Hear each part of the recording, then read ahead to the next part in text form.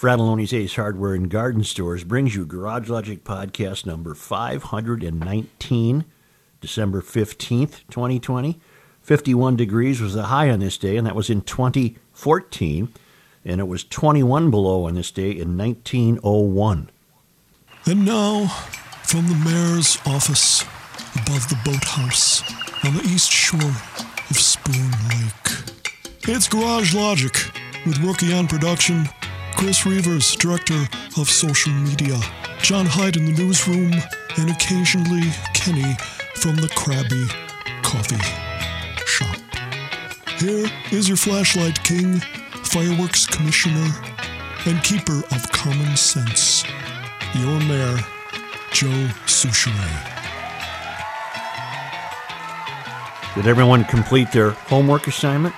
I have a question to ask in that regard. Called watching a documentary from KOMO Television in Seattle called The Fight for the Soul of Seattle.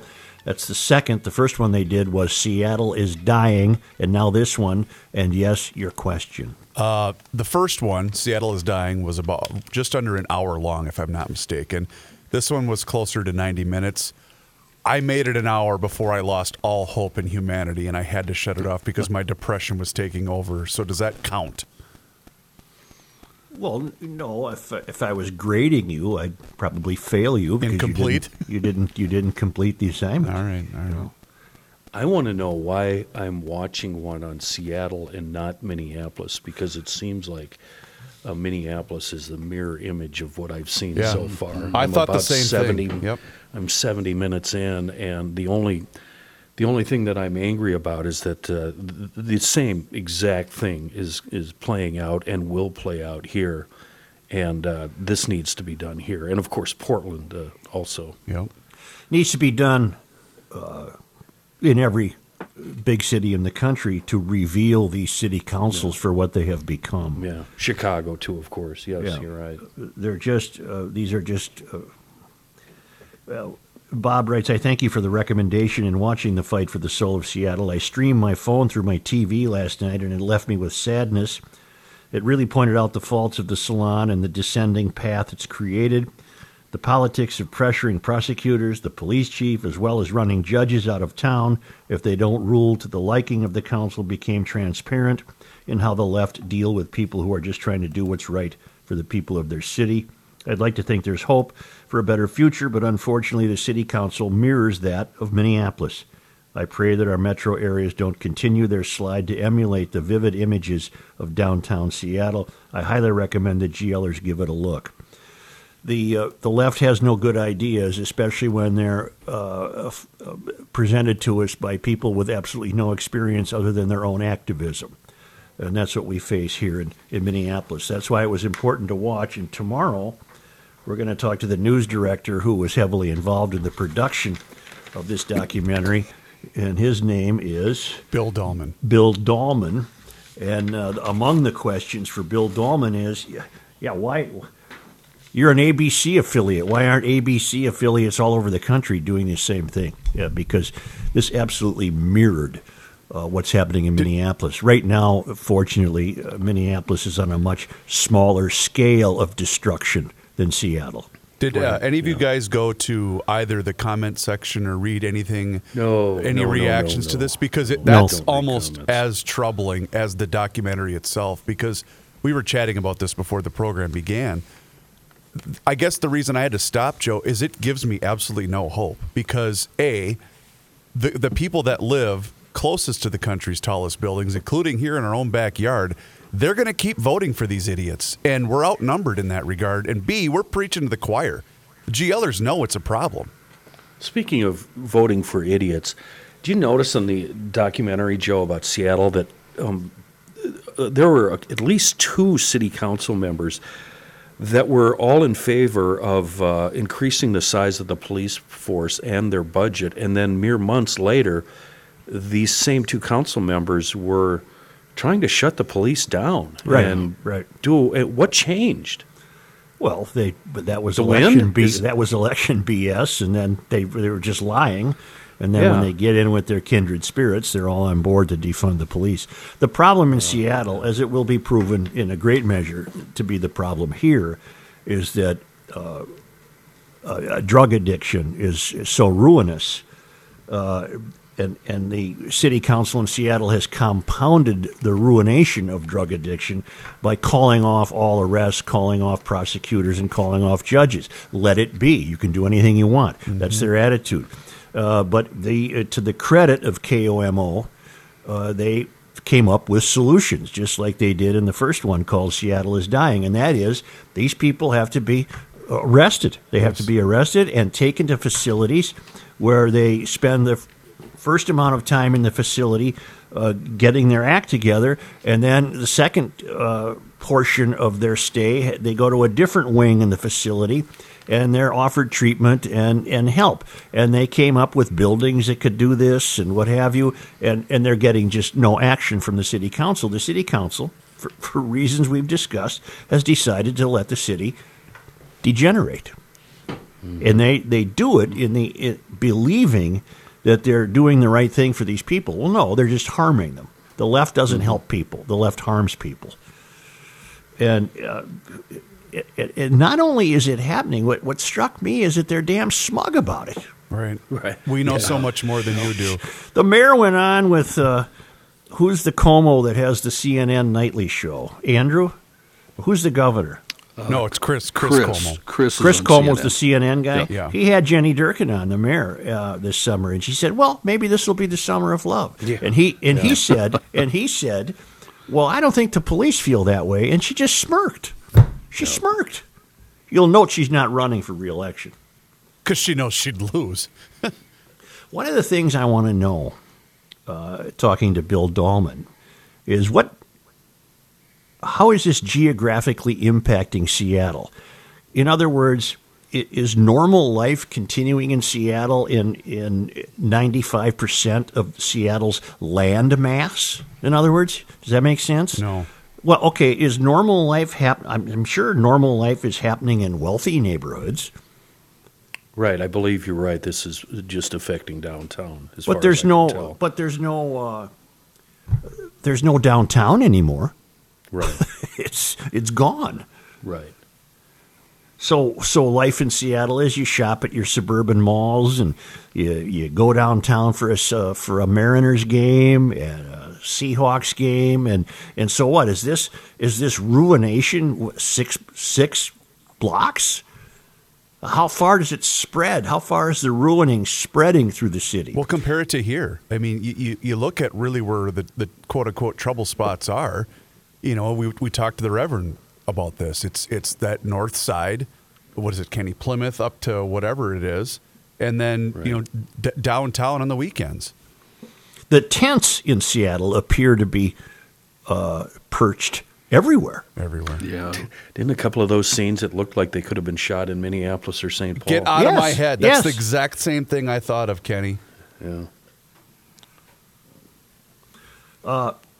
Okay. Anyway. That's tomorrow. If you haven't seen it, GLers, I recommend you watch the two of them. Seattle is Dying. Well, you mentioned the fact that they need to be arrested and get put into treatment. The piece that I found the most compelling was the female who was in and out of gangs and whatever, and the one that was addicted to drugs at the age of 6, thanks to her mother. Yes. Yeah. And she said getting arrested was the best thing that ever happened to me. Yeah, the final time. Yeah. Well, and that's. And then, go ahead. I was just going to say, Kenny, you brought up the city council people who changed whatever their mind about police. The one, speaking of smugness, the blonde woman, a middle-aged woman, and she's all for no jail, no anything for crimes of poverty. Right. It makes no sense that right. It was crimes. What did they try to pass, John? Crimes of poverty, crimes of addiction, and mental illness. Correct. Right. And they don't. No misdemeanors for them. Yeah. So you literally could get away with any sort of burglary, any sort of theft, whatever. Right up until murder. Yeah. Exactly. Yeah. And the judges who speak otherwise they just retire, run out of town. Yeah. The prosecuting or the city attorney to me sounded like a guy who needs a groin kick.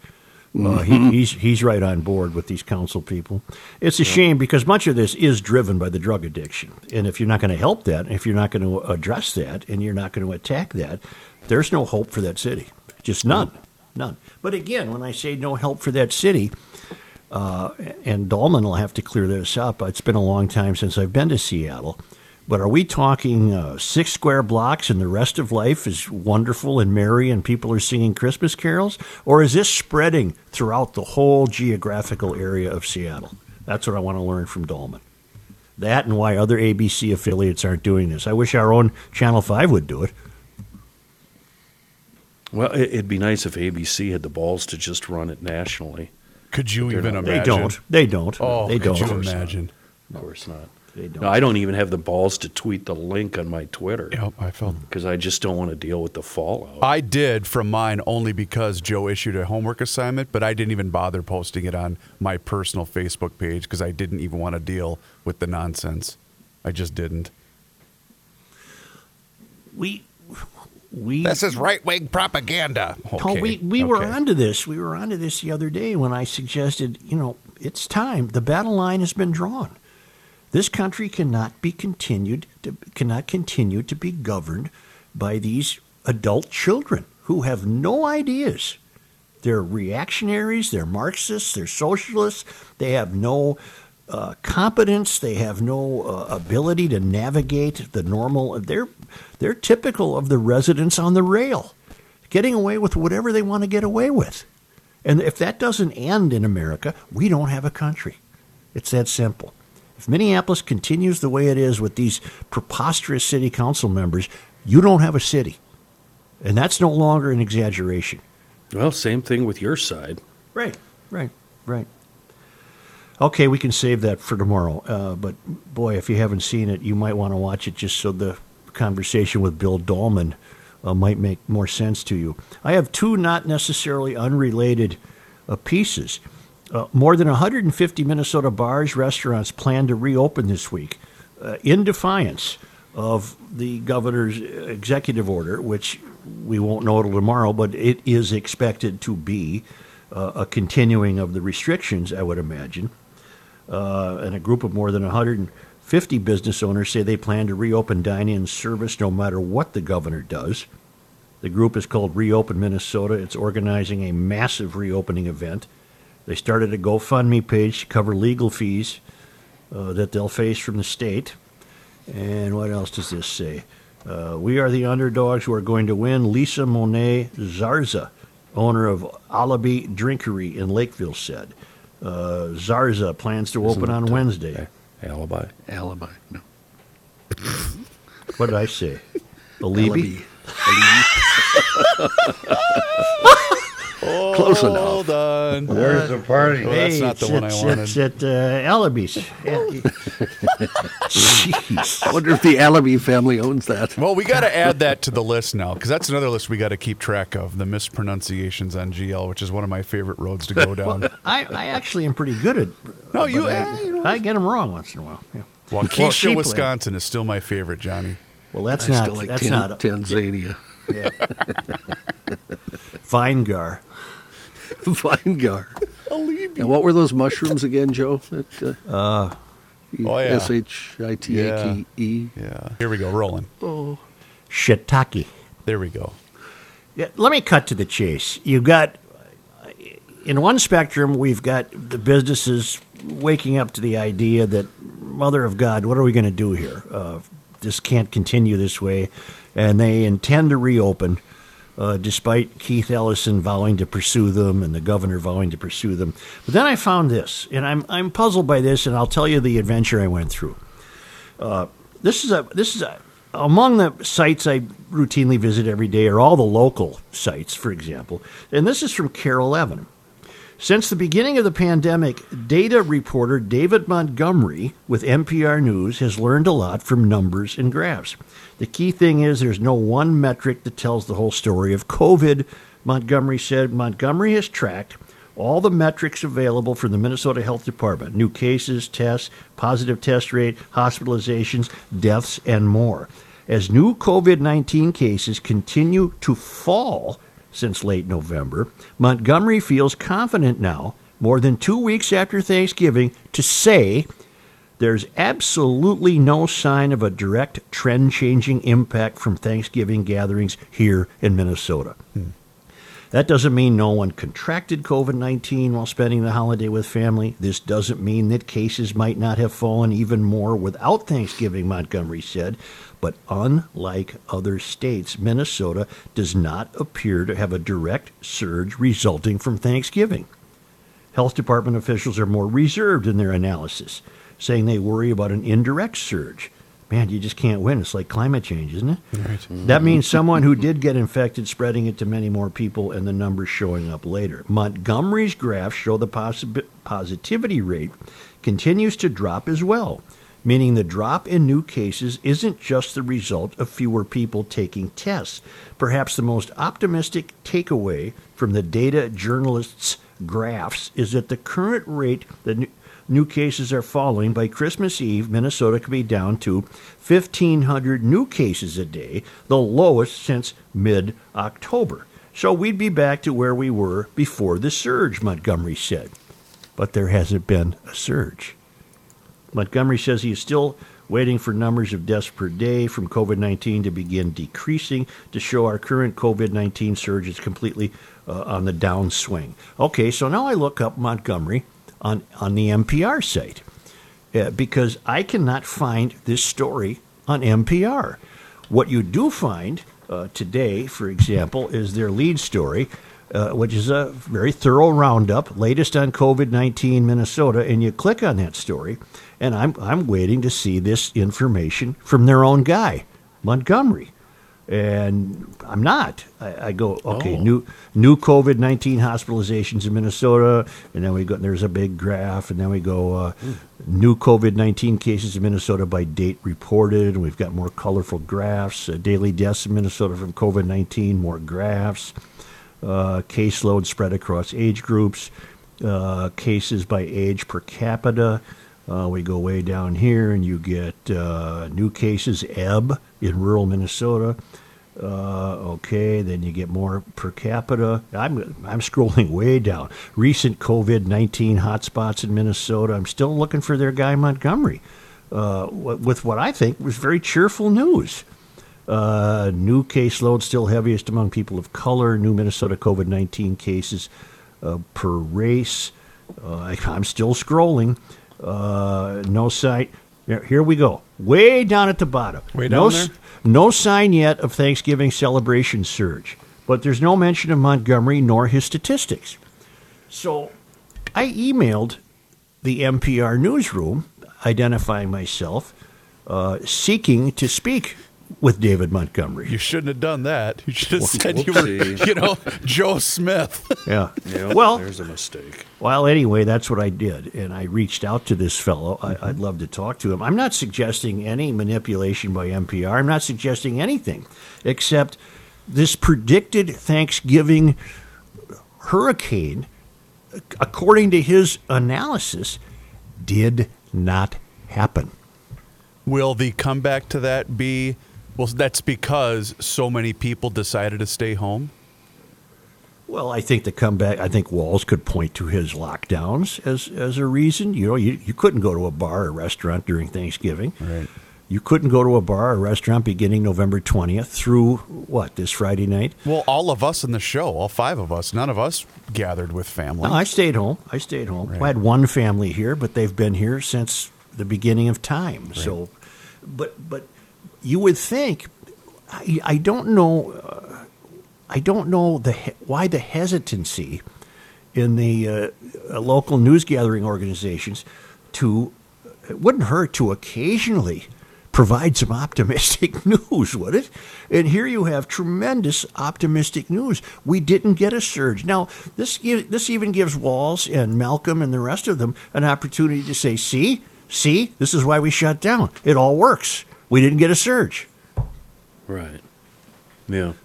So now they're going to, they'll reboot and say, let's do the same thing for Christmas. It worked for Thanksgiving. Let's do the same thing for Christmas and New Year's, which I anticipate he will be saying tomorrow. While in the meantime, as I said, on the other side of the road here are as many as 200 businesses intending to reopen, despite what the governor says tomorrow. But I just found it interesting to discover this Montgomery fellow, who apparently at one time worked for the Pioneer Press. I do not know him, but I can't find him mentioned anywhere in here, and he's the guy who crunched the numbers. I don't know how did Carol Evan get a hold of it? Well, I don't know. Well, that's my question. How were they made privy to this?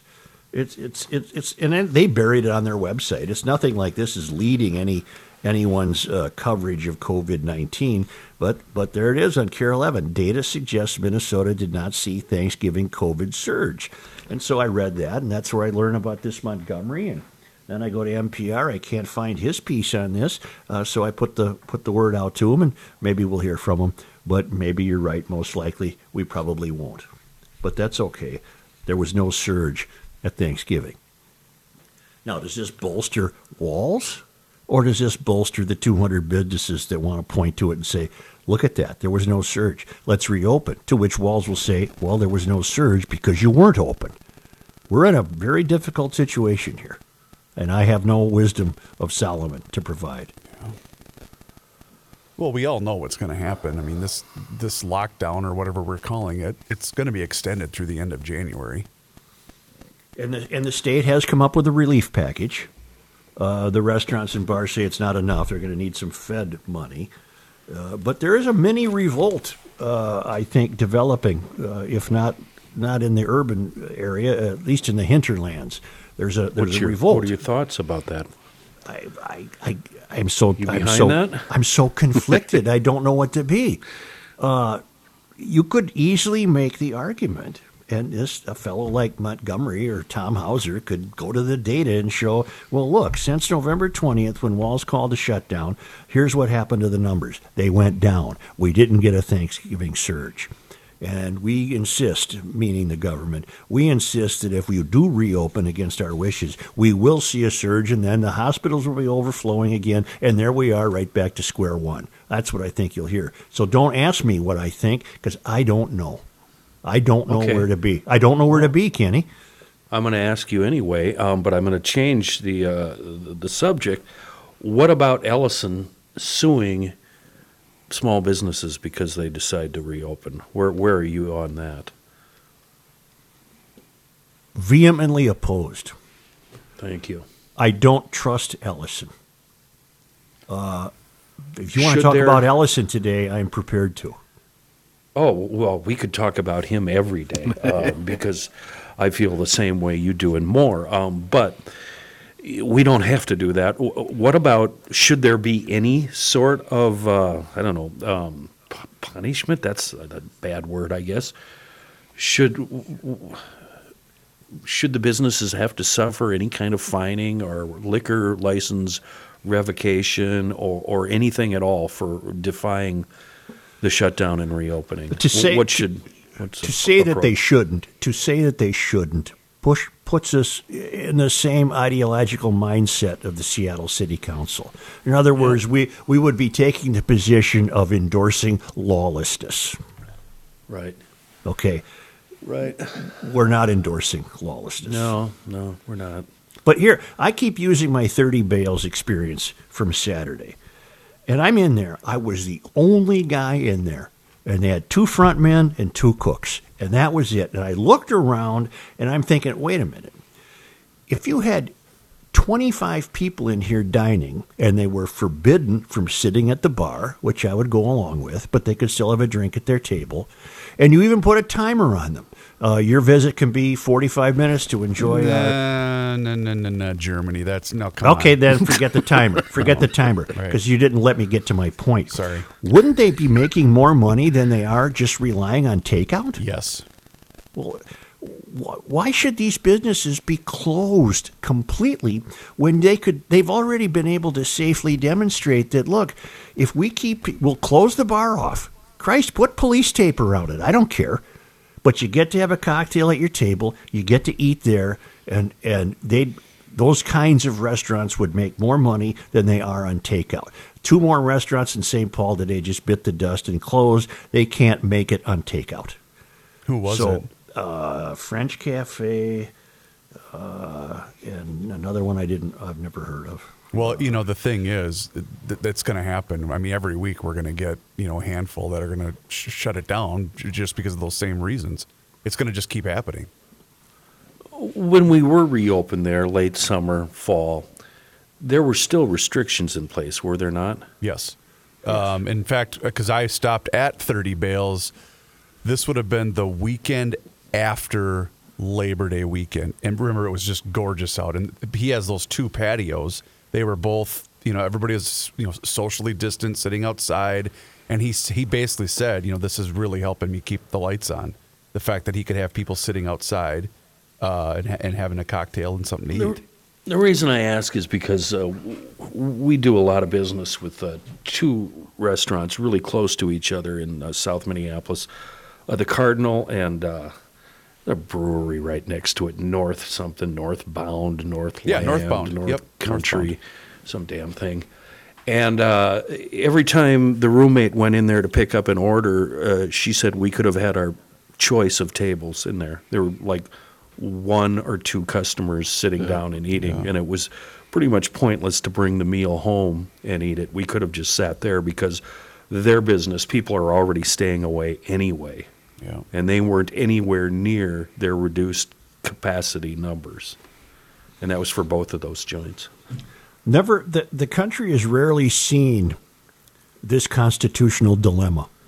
And that's really what it is. It's a constitutional dilemma. The government was never intended to behave the way it has during this pandemic. The government was the founders invented a system by which people were protected from government. They didn't anticipate that. They didn't create a system by which government got to control the people. It was the other way around. The people were in charge, not the government. So we're facing this extraordinary constitutional dilemma that boils down to this. If you want to reopen your tavern, is that tantamount to saying you're willing to get sick? Well, Johnny? I don't think it is. I don't think the thought process goes that way for the people who would like to reopen their tavern. I don't understand.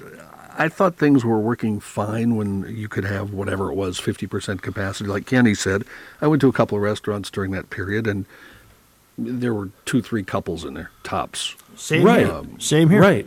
They weren't anywhere close to their capacity, right? Not at all. Yeah, Not that's at what all, we yeah. saw. But that combined with people still getting takeout from those places, they were keeping their heads above water. Yeah. Just barely. Yeah, And yeah. you remember all the suppliers, too, Joe, the napkins, the food, et cetera, et cetera, et cetera, the rugs, everything. Well, one of the leaders of this resist movement, let me see if I can find her quote.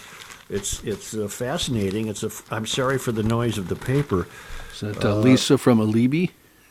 No, John. no. Sorry. Yeah, you couldn't help yourself, could you, John? I really couldn't. I'm sorry. She has a great point here. Okay. Let's see. I guess I can't find it unless it's this one on this page. No, she's a barkeep up north central Minnesota, and she said, it's not just that we're closed; that us being closed impacts the whole community. They Right. support raffles, and they support charities, and they support the fire department, and they support the youth leagues, and they support, you name it. Just as you might anticipate, a very popular local bar, how deeply it might be involved in the community. And I hadn't thought of that before. And she's absolutely right. She's absolutely right. So, but I have no wisdom of Solomon. I don't know where to be. So- I don't know where to be.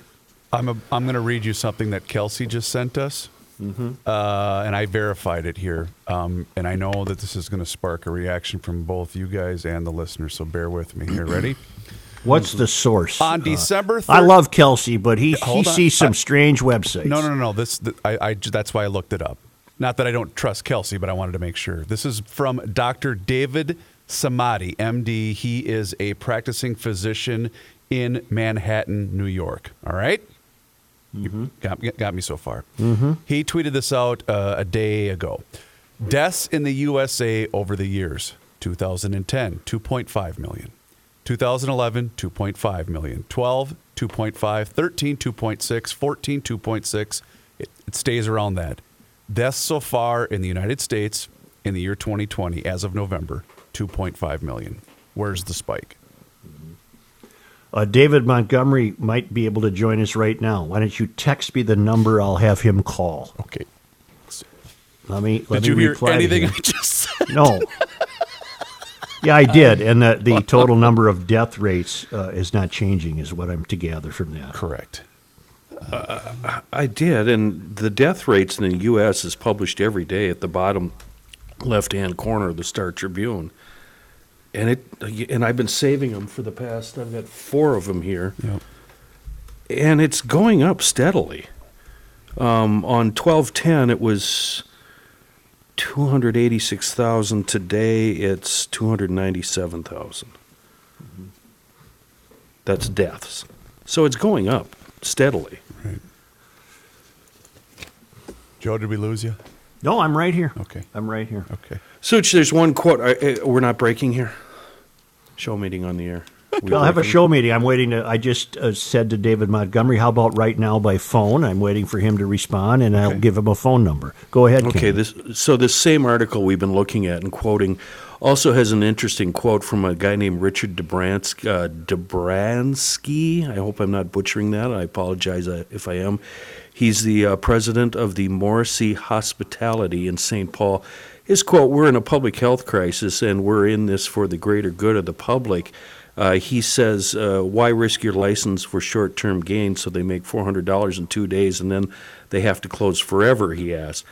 And that's an interesting take, but I'm guessing that he might have deeper pockets than some of these other places because he owns 11 Twin Cities restaurants, including the St. Paul Grill, great place, 3 hotels, 2 event centers, and he thinks it's a bad idea to reopen and close repeatedly. And I'm just wondering maybe if that comes from a place where he can take the hit a little better than some of these mom and pop joints where they're living on the edge during a good year. Right. You know what I mean? Yeah. Well, I'm sure that's the case. I'm sure that would be the case. I'm sure that would be the case. You know who's having a good year? Who's that, Joe? EcoFun Motorsports. Really? And they've extended their sale through Christmas for all GLers. From now until Christmas, they're going to offer all GLers an additional $200 off the year-end sale prices of all Bintelli e-bikes in stock. Popstar and Rockstar Fat Tire electric bikes at the lowest price ever of $12.99. Mention GL and they'll throw in a Garage Logic podcast sticker for your garage. And let me tell you something. They did last week. They still had a few spots left for scooter or electric bike storage. Yamaha clothing on sale, 20% off through Christmas. Great youth recreational equipment, youth snowmobiles and ATVs, all those gas scooters that turn every errand into an adventure, and those amazing electric bikes with the best prices of the year right now, right through Christmas. All GLers get an additional $200 off the year-end sale prices of all Bintelli scooters and e-bikes in stock. Not in the clothing and the apparel and the helmets and the great service, great personal attention, the family-run outfit. It's EcoFun Motorsports. It's on Highway 61. Where else? EcoFun Motorsports in downtown Forest Lake. Hey, GLers, it's Reavers here once again for Mr. Money Talk, Josh Arnold, and he has a question for you. Do you know what you own? Well, Mr. Money Talk's clients, they do know what they own. You see, Josh has found that most people that he meets with every day, they don't know.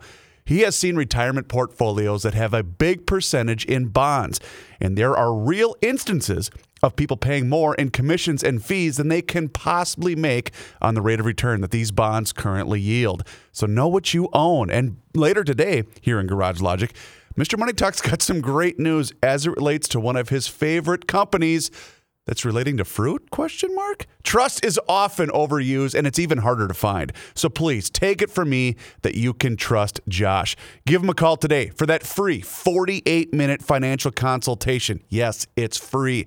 Give him a call today at 952-925-5608. That's 952-925-5608. Investment advisor services offered by Josh Arnold Investment Consultant, LLC, a registered advisor in the state of Minnesota. Past performance is no guarantee of future results. All investments involve risk. University of Garage Logic, 98. College of Self-Esteem, zip, nada, nothing. Here's Joe Souchere. Oh boy, oh boy, oh boy. There sure has been a lot of talk in the news and on social about the future of the Second Amendment and how folks dwelling on the third rail would love to amend our rights and protect us from ourselves. So that talk in turn drives up demand, and then that in turn affects supply and so on and so forth. Thankfully, we GLers, we have DKMags.com on Old 8 in New Brighton and Monticello Pawn and Gun to keep us supplied, stocked, and informed. Firearms? Yeah, all varieties, yeah. Ammunition? Yes, but depending on the load you're looking for, you might not be able to get the quantity you think you might need. And that's the case at every shop in the country right now. You got to save some for other GLers, you know. Accessories, oh my goodness, yes. Oodles and oodles of accessories. And oh, you know what? That's a great gift idea. I myself could use a new hard shell case for the old 50 cal smoke pole. In case my lovely roommate is listening, just saying, hun. Range finders, they're a fun toy, and your loved one will have a ranging stuff with a range. That's hours and hours of delightful fun. I even bring it out to the fish house to see how far away these idiots are from me. Optics, yes, scabbards, tack lights, cases, safes. They're all sorts of shooting accessories to be had at DK Mags. And special orders, they're easy, they're fun, and there's nothing better than getting a call from DK Mags saying, hey, pal, your order's in. Stop on by. Check out all the firearms at dkmags.com, or better yet, stop in, either on Old 8 in New Brighton or get up to Monticello at Monticello Pawn and Gun. Here's Johnny Height. Thanks, Joe. This update brought to you by Fratelloni's Ace Hardware and Garden Store. As you alluded to earlier, Joe, the legislature here in Minnesota has voted to pass a package of coronavirus relief measures aimed at businesses and workers who took the biggest hit from that 4-week pause ordered by Governor Walz last month.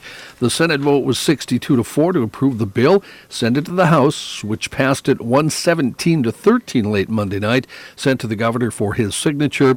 The bill includes $216 million grant program for businesses like bars and restaurants and a 13-week extension on unemployment insurance for jobless workers. Hey, John, will you do me a favor? The thing you told me off the air about the information I relayed, will you relay that on the air? Because I'm sure people will want to email it in. I can. The CEO, you said, this doctor said we haven't had significantly more deaths. And I guess it was a comparison for deaths this year so far as compared to the previous 10 years. And the CDC says that is not true. Okay. They said, in fact, the year 2020 has been abnormal for mortalities. At least 356,000 more people in the U.S. have died than usual since the coronavirus pandemic took hold. And they say not all the deaths have been directly linked to COVID-19. More than a quarter of the deaths above normal of the 356,000 have been from other causes, including diabetes, Alzheimer's disease, high blood pressure, and pneumonia. So, got it. So it's considerably higher, about 356,000 or so. Got it. This morning, Tuesday, the first doses of the COVID-19 vaccine were administered in Minnesota. The shipments arrived Monday to the Minneapolis VA healthcare system, where the shots were given this morning. Minnesotans are asked to continue being careful because the majority will not be able to get the vaccine for about 6 months. Over the next few weeks, the state's healthcare workers and those living in long-term care facilities will be vaccinated. Those vaccines are spread out across the state, including shipments making it to Olmsted County in southern Minnesota and northern Minnesota in Bemidji. In a sudden reversal Monday night, Forest Lake City Council members voted to pull back federal pandemic relief money that they had committed to a new clubhouse on the city-owned Castlewood Golf Course. The city will have to find another source of money for the project. We'll look to use the $150,000 in CARES Act funding elsewhere. The money is 10% of the total federal relief funds that Forest Lake received. During the council meeting, Forest Lake City Administrator Patrick Casey advised council members to make the change. During an interview with our friends downstairs at 5 Eyewitness News, the mayor defended the council's original decision to use the federal funds to build a new clubhouse, but signaled she would be open to making a change after getting a wave of backlash from the community. After almost 60 years, the McDonald's in the Dinkytown neighborhood of Minneapolis has closed. What? Yeah. The one down the 4th street here? The one down the street, been there forever. Corner of 4th Street and 15th Avenue will soon be home to a new retail and apartment complex. That project has been in the works for a while, but a lot of folks weren't sure when the popular late-night stop for college students would finally close. It's expected to be demolished, along with some of the other surrounding businesses, to make way for the new development. You know what the coolest part about that McDonald's was, don't you, boys? It had the upstairs. Yeah, 2 levels. Yeah. Because that corner will not look right. No, it won't. Without it. No, this is Where are all all of these- Minneapolis, John. And 2040 is already here. Where are all these people coming from to fill these places? I guess got news that my favorite gas station might sell to a developer who wants to put an apartment up there. Who's Well, there What was a corner are we story. talking? Snelling and Randolph? Okay. There was a story, I believe it was a Fox 9 piece that ran over the weekend that I saw where there's a Chicago-based company that's coming in here and just slapping these up as quick as they possibly can. To answer your question, Joe. Do you know how long it takes me to train a new gas station into letting me not pay at the pump? Oh my God. It's hard work. It's hard work to a earn that process. privilege. Yeah. So you're know saying you're that gas open for stations. solicitation for a future gas station if they want to email No, I got a backup. gljoe at garagelogic.com. No, no, my backup also allows me to pay inside after I'm done pumping. Speaking of that, can I share with you guys how sad my life is? We already know. Right. Can I tell you why I'm super excited this week? I didn't know you were. We're getting a quick trip about a block away from my house, and I'm very excited. Wow. I like Quick Trip. I love Quick Trip. I do too, Yeah. but I don't know that it I'm would make my super week. excited. Oh, I'm like, oh, it's only 5 more days. Yay. A Twin Cities man was one of the 4 people stabbed in Washington, D.C. over the weekend while demonstrating among Proud Boys followers over the weekend. District of Columbia police said 39-year-old Corey Nielsen of Robbinsdale was taken to a nearby hospital after being wounded near Harry's Bar, which the Washington Post described as a gathering spot for the Proud Boys. Originally charged with assault in the case was 29-year-old Philip Johnson of the District of Columbia, but those charges have now been dropped against Johnson. The clash involved the stabbings occurred when dozens of Trump supporters confronted Johnson, an African-American man who was walking by himself. Proud Boys closed in and began to punch and kick him, according to authorities. At that point, Johnson pulled out a knife, began slashing as more demonstrators piled on to him.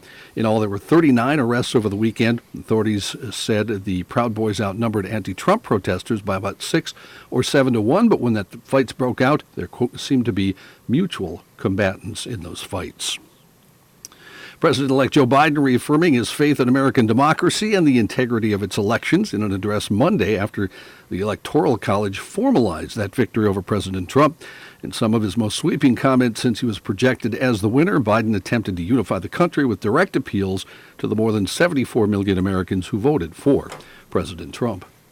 William Barr, the Attorney General, one of President Trump's staunchest allies, resigning amid lingering tensions with the president over the president's claims of election fraud and investigation into President-elect Joe Biden's son. Barr went Monday to the White House, where the president said the Attorney General submitted his letter of resignation. A new request from the attorney of Derek Chauvin, the former Minneapolis police officer accused of killing George Floyd, asked the court for more time to get ready for next year's trial. In the filing Monday, Attorney Eric Nelson blasted the state for the way it's presenting the evidence, saying it's been unorganized and delayed. He asked Hennepin County District Court Judge Peter Cahill to push back the start of the trial. Currently, the trial is set for March. All 4 officers involved in Floyd's arrest will stand trial together in Hennepin County. I would just soon have the trial in January. When it's about 25 below. That's right. Yep. The Wisconsin Department of Health Services issued a warning that's become apparently a regular thing. Don't eat raw meat. Now you ask why they... Well, Okay, I won't. Here's the deal. Now, Listen to this. now, I love this. See, I grew up in North Dakota where this is, you eat this all the time. What? This is called, it's uncooked hamburger. That's only partially true. It's actually uncooked sirloin. Now, what's it called in a We restaurant? call it tiger meat in North see, Dakota. No, it's not called that around here. I can't think It's of the called, names. well, it's either called in Iowa and other places they call it cannibal sandwiches, No, it's not. And else- We have a more and- civilized name here. steak tartare. Sorry, that's Is that what it. you're thinking Tartar. of? Yeah. Well, this is it's ground up sirloin with onions, green pepper, lots of black pepper, salt, and you put it on a cracker, and it's wonderful. I eat it all the time when I go back to Mandan. There's a place there that makes their own and sells it, and it's just incredible. Here we just call it salmonella. That's what we call it here, John. Well, I've been eating it since I was 5 years old. Never once made me sick. Never once. You backwoods hillbilly. What the hell? Eat it with your You hands make too, don't fun you, of John? me. What's that? You eat it with your hands too, don't you? Well, you put it on a cracker. Use a knife. You put it on a cracker. You are a cracker. Next time I go back to Mandan, I'll bring you some back. No. Yeehaw! Let's go down to Cooters and get the General Lee fixed up. Have us some I need cannibal some meat. new- Need some new used tires. Fred, you Even- fixing for some cannibal meat? I was so hungry for this. Last week there was a post on Facebook talking about it, and I mentioned, boy, I wish I had some here, but I don't know anybody that makes it here. We've lost sight anyway- of the story. What happened in Wisconsin? Anyway, well, nothing. They're just warning. And apparently they do this every Christmas because it's popular to do at Christmas. So the health department said you shouldn't eat raw or undercooked hamburger because, like Chris said, salmonella, E. coli, all those things could be Can't around. play that song, Chris. Oh, yeah, that's right. That's right, yeah. Other holiday foods can also carry risks of illness. They warn about these too, like don't eat raw cookie dough. That carries the risks of E. coli. Also make sure that drinks like eggnog make it back into the fridge after you fill up your glass. I'm covered on all three of them. I ain't eating it or drinking it. Oh, the tiger meat's so good, Joe. Oh, it's dreadful. A couple of show business deaths recently. Anne Reinking. You guys know who Anne is? No. Dancer, actor, Tony Award-winning choreographer who performed on Broadway for nearly 3 decades, where she was known for her long association with Bob Fosse and his work, died on Saturday. She was 71. She died in her sleep in a hotel room in the Seattle area. Best known for playing Roxy Hart in the musical Chicago on Broadway. I know her best because she is in, you guys ever seen the film All That Jazz, the Bob Fosse film? Yeah. Yes. She played the ex-wife. Oh, The tall dancer. sure. That's Anne Reinking. And that was a weird mixture of real life because when she was very young, she became involved with Fosse when he was an older man. And the star she replaced in Chicago was Gwen Verdon, who had been married to Fosse. So all kind of I'll be damned. Thanks for that dirt alert. Well, we're on the topic of dancing. Do you think that Fred Astaire looks like a lot like Stan from Stan and Ollie? Yes. Okay, I thank do. you. Really? I've never do. made that Yeah. connection. I just had to purge my brain of that because every Saturday they're playing these Laurel and Hardy cuts, or shorts, excuse me, on one of the TV stations. And then I've been watching Fred Astaire movies this week, and it's like, God, that's the same guy. All he has to do is mess his hair up and do that thing where he scratches his head funny. Well, I certainly hope so. Yes. Well, let me hear you guys can make more fun of me. I always like Gene Kelly better. Go ahead. Yeah, I know that. Oh, good. You're playing along. Good. Well, he's... Why? He's more athletic, more, Fred's kind of, dainty. Fred's graceful. Graceful, that's a good word. That's a better word than dainty. Yeah, yes. I think and Gene Fred's Kelly a better is very dancer. Fred's a athletic. better dancer. Joe, what do you think? Are you going to cover Charlie Pride's passing? I got it Oh, right here. Over yeah. the weekend, we lost Yeah. Charlie Pride, trailblazer of sorts, being one of the first and only black country artists. Get this, he had 15 number one hits on the country charts. I've always That's loved the Harmon Killebrew connection with Charlie. What's that? Well, it was Letterman, right, John? I think so, yeah. Yeah. Letterman had Killebrew on. Was it, Joe, help me, was it right after Harmon got into the Hall of Fame? I don't know. Well, he I had didn't him know he was on. on. Letterman was the a Minnesota huge thing, Harmon right? Killebrew fan. And Really? he had Charlie Pride call him on the phone, and Charlie sang to Harmon on his show over the telephone. It's boy. such a cool clip. Cool. Charlie did have a baseball connection. He was a very good ball player. Oh, I pitcher. didn't know that. Yeah, in the Negro Leagues. Probably would have made the major leagues, but an arm injury forced him to quit playing ball. He was there right as the transition was happening when they started letting black men play baseball in the major leagues. So when he quit playing ball, he started singing country music. He died from COVID-19 complications. Charlie was 86 years old. How much hillbilly hatred did he have to deal with in Nashville? Oh, constant, I'm sure. Non-stop. Although he always tried to make it a not, color thing. Right. He said, unfortunately, other people did, but he just tried to ignore it completely. He had a very smooth, silky voice, not a country warbler, No. if you know what I mean. Not at all. And if you're my age, you had to play Kiss an Angel Good Morning in every band you were ever in. So Right. all eyes on the Northeast as a significant winter storm is developing and could bring what are being called, and this is a quote here, epic snowfall totals, possible blizzard conditions, and ice from the mid-Atlantic to New England. Don't the Vikings play on the East Coast this weekend? They're home to No, Chicago. They play the Bears at home. Oh, they play the Bears. Never mind. I thought they were in. But I'll be anxiously looking to see who's playing so I can hope there's a game in that snowstorm. Yeah, it's supposed to be. Low pressure will move off the southeast coast, become a nor'easter Wednesday into Thursday. A wintry mix will start over North Carolina and Virginia with freezing rain and accumulating ice, and snow could continue for several days. All right, I have it right here, John.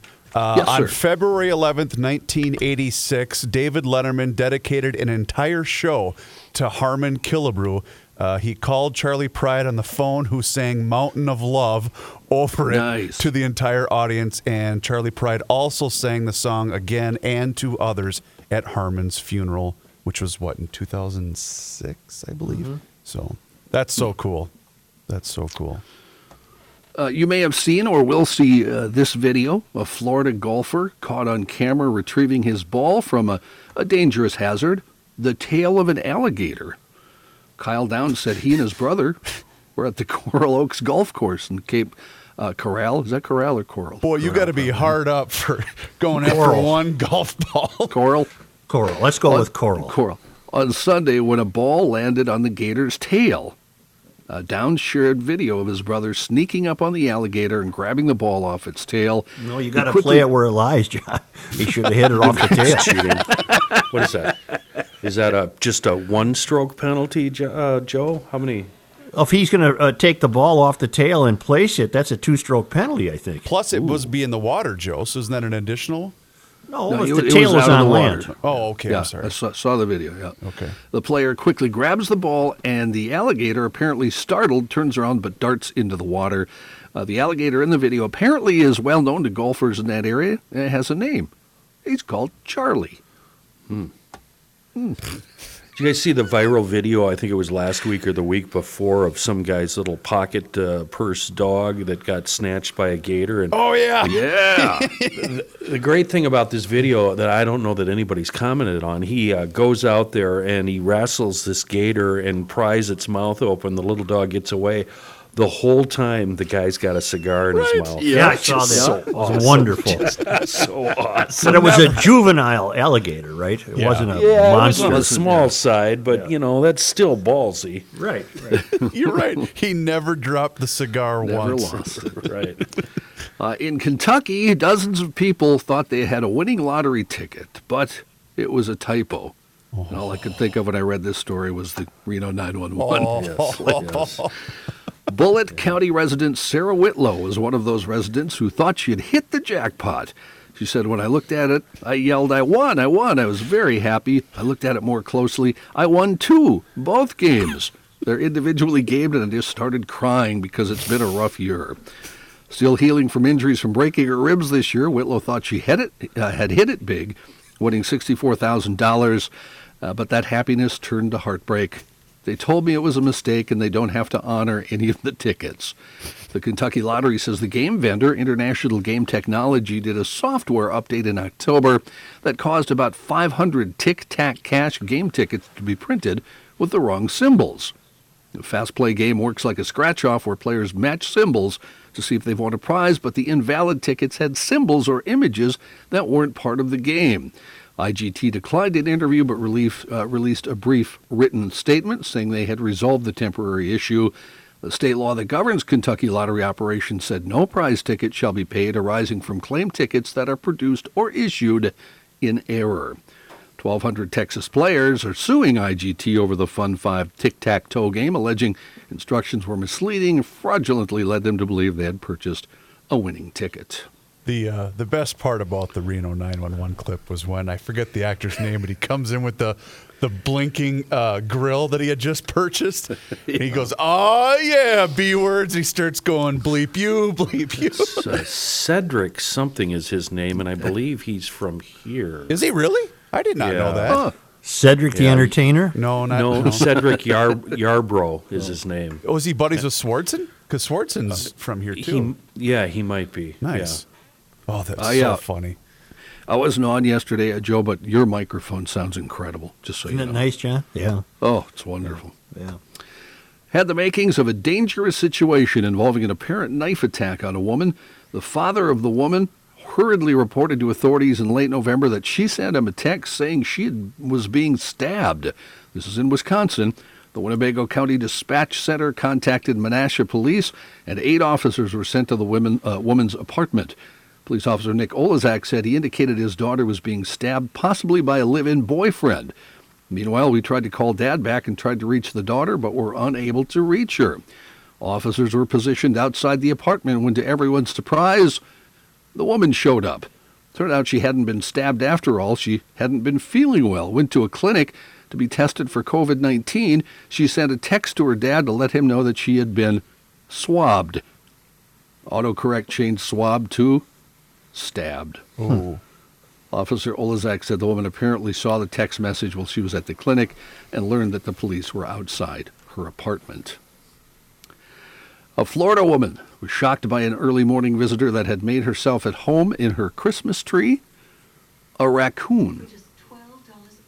Well, just $12, huh? Early Thursday morning. We're at paying about attention, John. I promise. We are.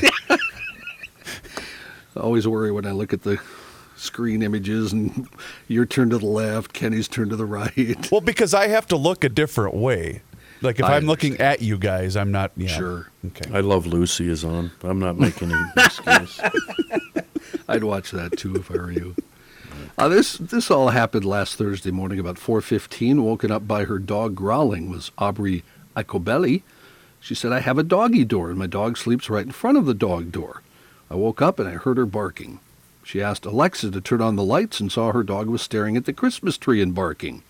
She said, I look up and I see a furry body in the Christmas tree. She thought it was a cat, so she grabbed a frying pan to try to get the animal out.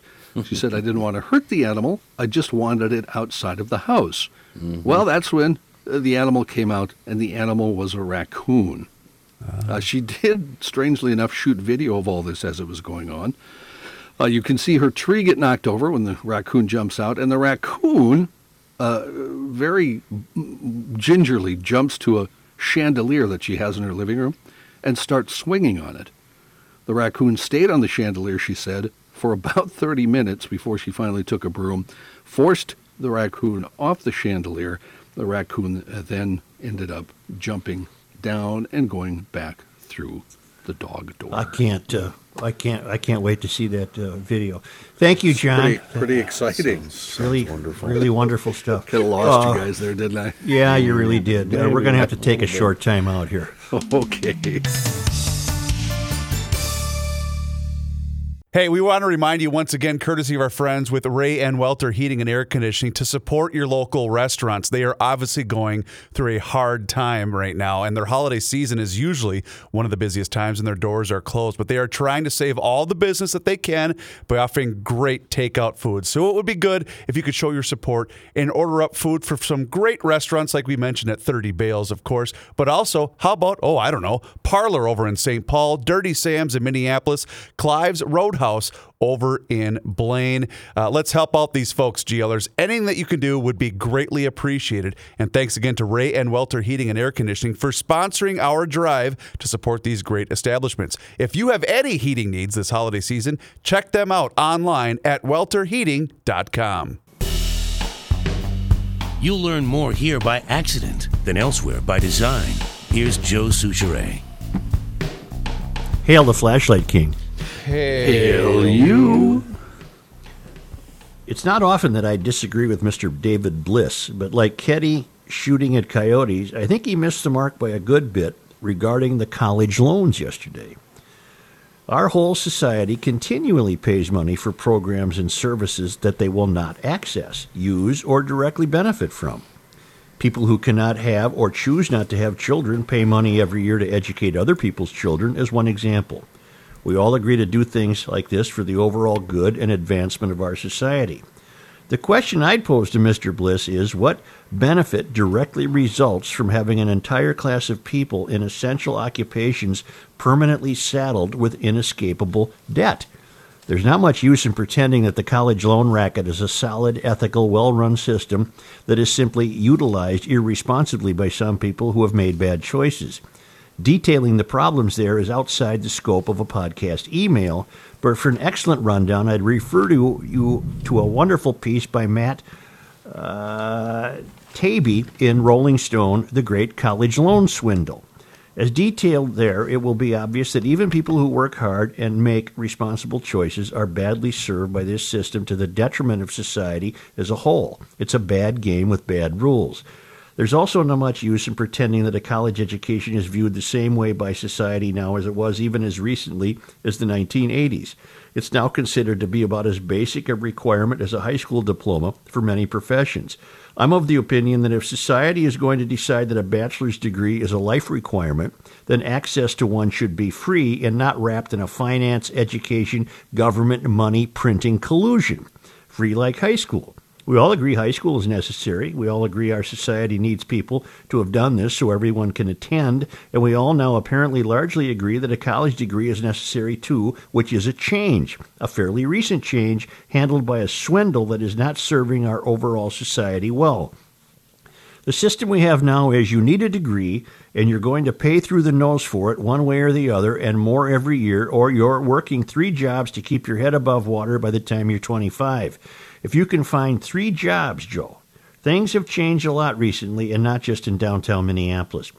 Keep your Stanfords and Yales and St. Thomases in place, absolutely. As with everything in a free society, if you want and can afford a private upgrade, it should be available to you. But access to a degree should be available to everyone who wants it without permanently mortgaging your life. Borrowing ideas from populations as diverse as Mormons, Germans, and the GI Bill, I'd wrap a free public degree in a 2-year program of national service. From 18 to 20, you are in service. Not just the military, although that would be one option. Long-term care facilities, civic improvement, and youth programs. These can be staffed with a steady, reliable stream of young people paying their freight by serving society, and at the end of the tour, your certificate entitles you to pursue a bachelor's without crushing debt. This system works. It's not just a theory. We have the money to do it, and we know how to do it, because many other societies are already doing it, and successfully. But things don't change until something changes, and we need to actually start at a given point. Somebody has to take the hit somewhere. I'm paying some money for college for my son now, and I do not expect recompense later. To answer my own question to Mr. Bliss, from my perspective, our society is not well served by having a large class of teachers, personal care attendants, nurses, police officers, and other vital professions staffed by people who will never escape paying a large portion of a small paycheck for an education that, while vital, will never provide the income necessary for a way out. Yes, we forgive student loan debt, but not continually and not retroactively and not until we have a better system in place. Otherwise, it's nothing but a Band-Aid fraught with frustrations that Mr. Bliss outlines. For the overall good of our society, we establish a system of national service resulting in free access to a higher education, and then we forgive existing student loans, pushing back in Minneapolis J. Well, I guess this would fall under the rubric of two things can be true. David Bliss's comments can be viewed as true, but so can Jay's. It's very interesting. These guys are deep thinkers. Then he adds a postscript. And another thing, put another way, the tone of Mr. Bliss's statement came off essentially as, we've had a great system until now. I used it responsibly, so did many others, and now these softies are looking for a handout. That's not the case. Almost every condition of the whole scheme has changed, and recently we are handling it badly. Societal expectations for education, the cost of that education, the quality of that education, the disparity of that education, all of those variables have changed and continue to do so every year. And we are making big mistakes in how we address these changes. The student loan situation these days resembles nothing so much as a protection racket when viewed from a different lens. You have to have this, we have it, pay up or else. Oh, and we've already worked out a system where all of us are taken care of up front and you're on the hook permanently.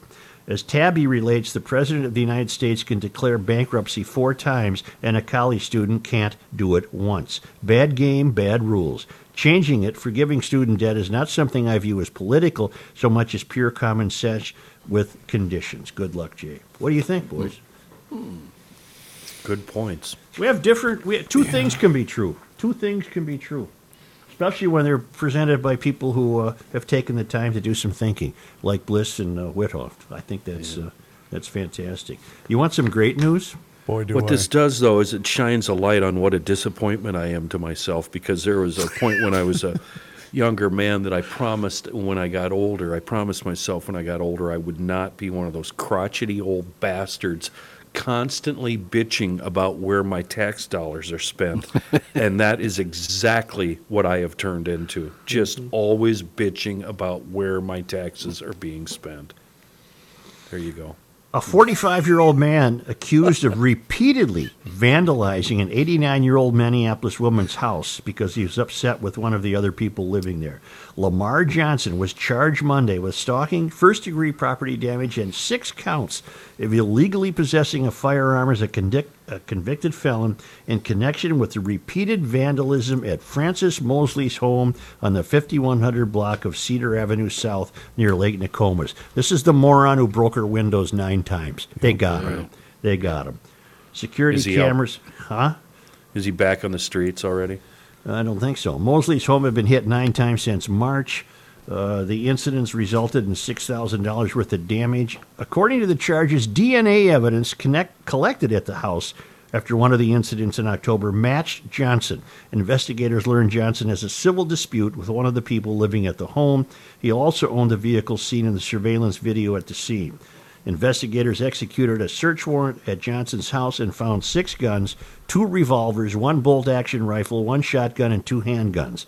As a convicted felon, Johnson is prohibited from owning handguns. In an interview with investigators, Johnson admitted to damaging Mosley's house. He told investigators he is furious with one of the residents at the home, saying he wished him dead, according to the charges. Johnson also admitted all the guns were his. Meanwhile, Mrs. Mosley is grateful the person was finally caught. I think this is fantastic, and I've read a different version of this story, which indicates that those evil police that are responsible for so much crime in Minneapolis, those bad policemen, they took this on. A bunch of them got together, detectives, and they did a lot of work on their own time just to get this guy. And I think it's fantastic. Wasn't that your theory, Joe, that you thought it was somebody else? Yes, yeah. There had to be more to that than, yeah. So Just it turns out it was a guy with a beef with someone else in the house. Maybe she rents a room or something. Quote of the day. No, I'm going to save that. Not just save that, Brad. I want to tell you about Grundhofers. Do it. Can't name the new meatloaf yet because it's not available yet. We will be told, but I am convinced that it will be called Town Ball Meatloaf.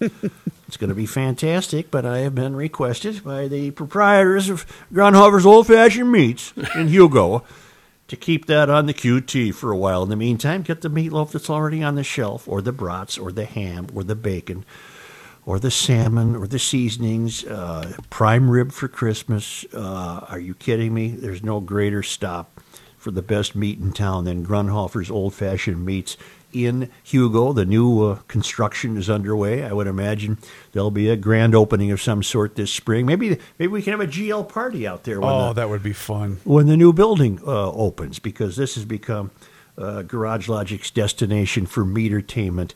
It's right in Hugo on Highway 61. Where else would it be? Right on Hick 61, just north of downtown Hugo. It's Grunhofer's Old Fashioned Meats.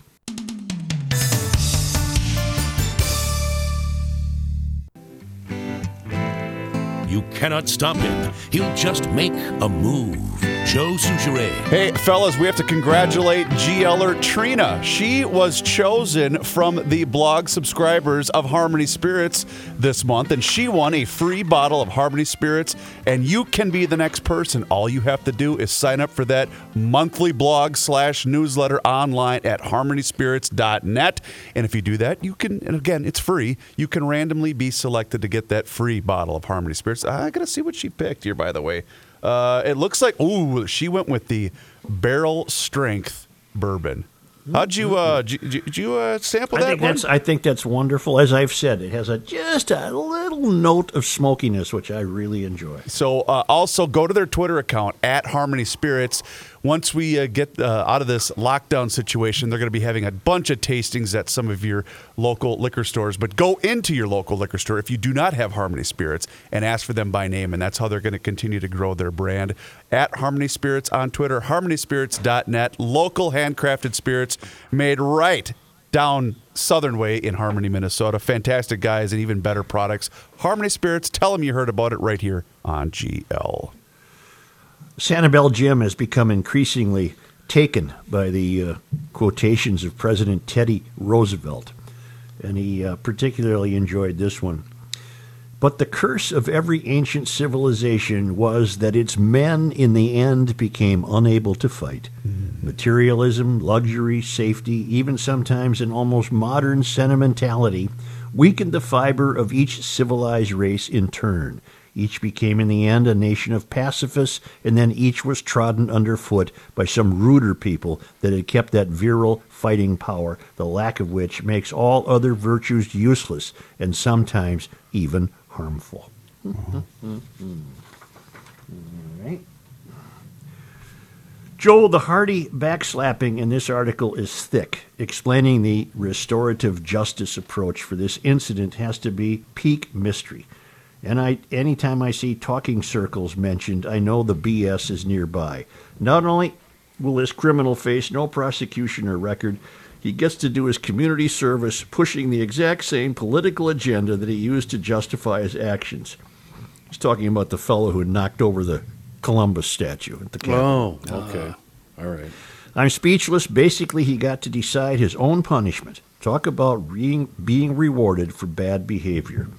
Forcia agreed to perform 100 hours of community service by educating the public about the cultural genocide indigenous peoples endured during the development of the United States. In exchange, the state of Minnesota agreed to drop all charges.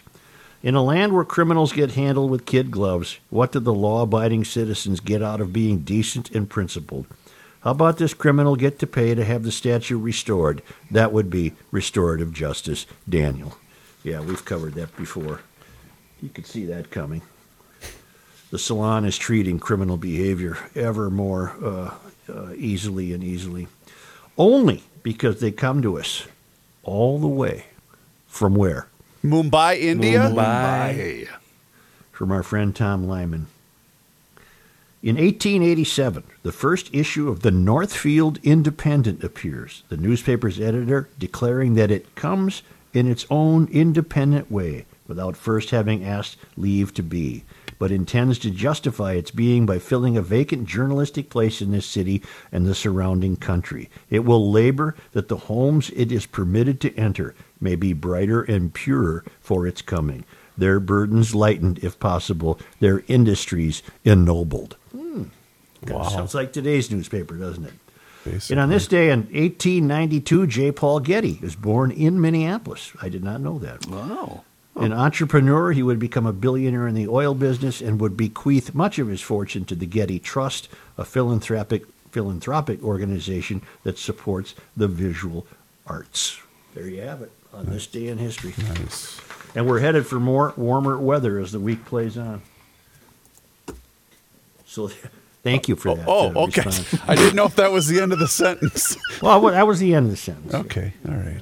What's going on tomorrow here on the GL podcast, Such? We're going to have, help me, Reeves, Bill. Reeves, Yep. who are we having? We're Bill Bill from Seattle. Yep. God. I'm trying to find the email. I don't want to mispronounce his last name. He's just a Bill. Bill Dahlman. Bill Dahlman, who is the news director for KOMO in Seattle. Sorry I asked. Thanks a lot, Kenny.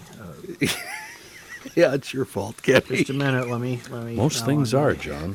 Now you got to be going through this. There it is. Bill Dahlman. He'll be on tomorrow. Yep.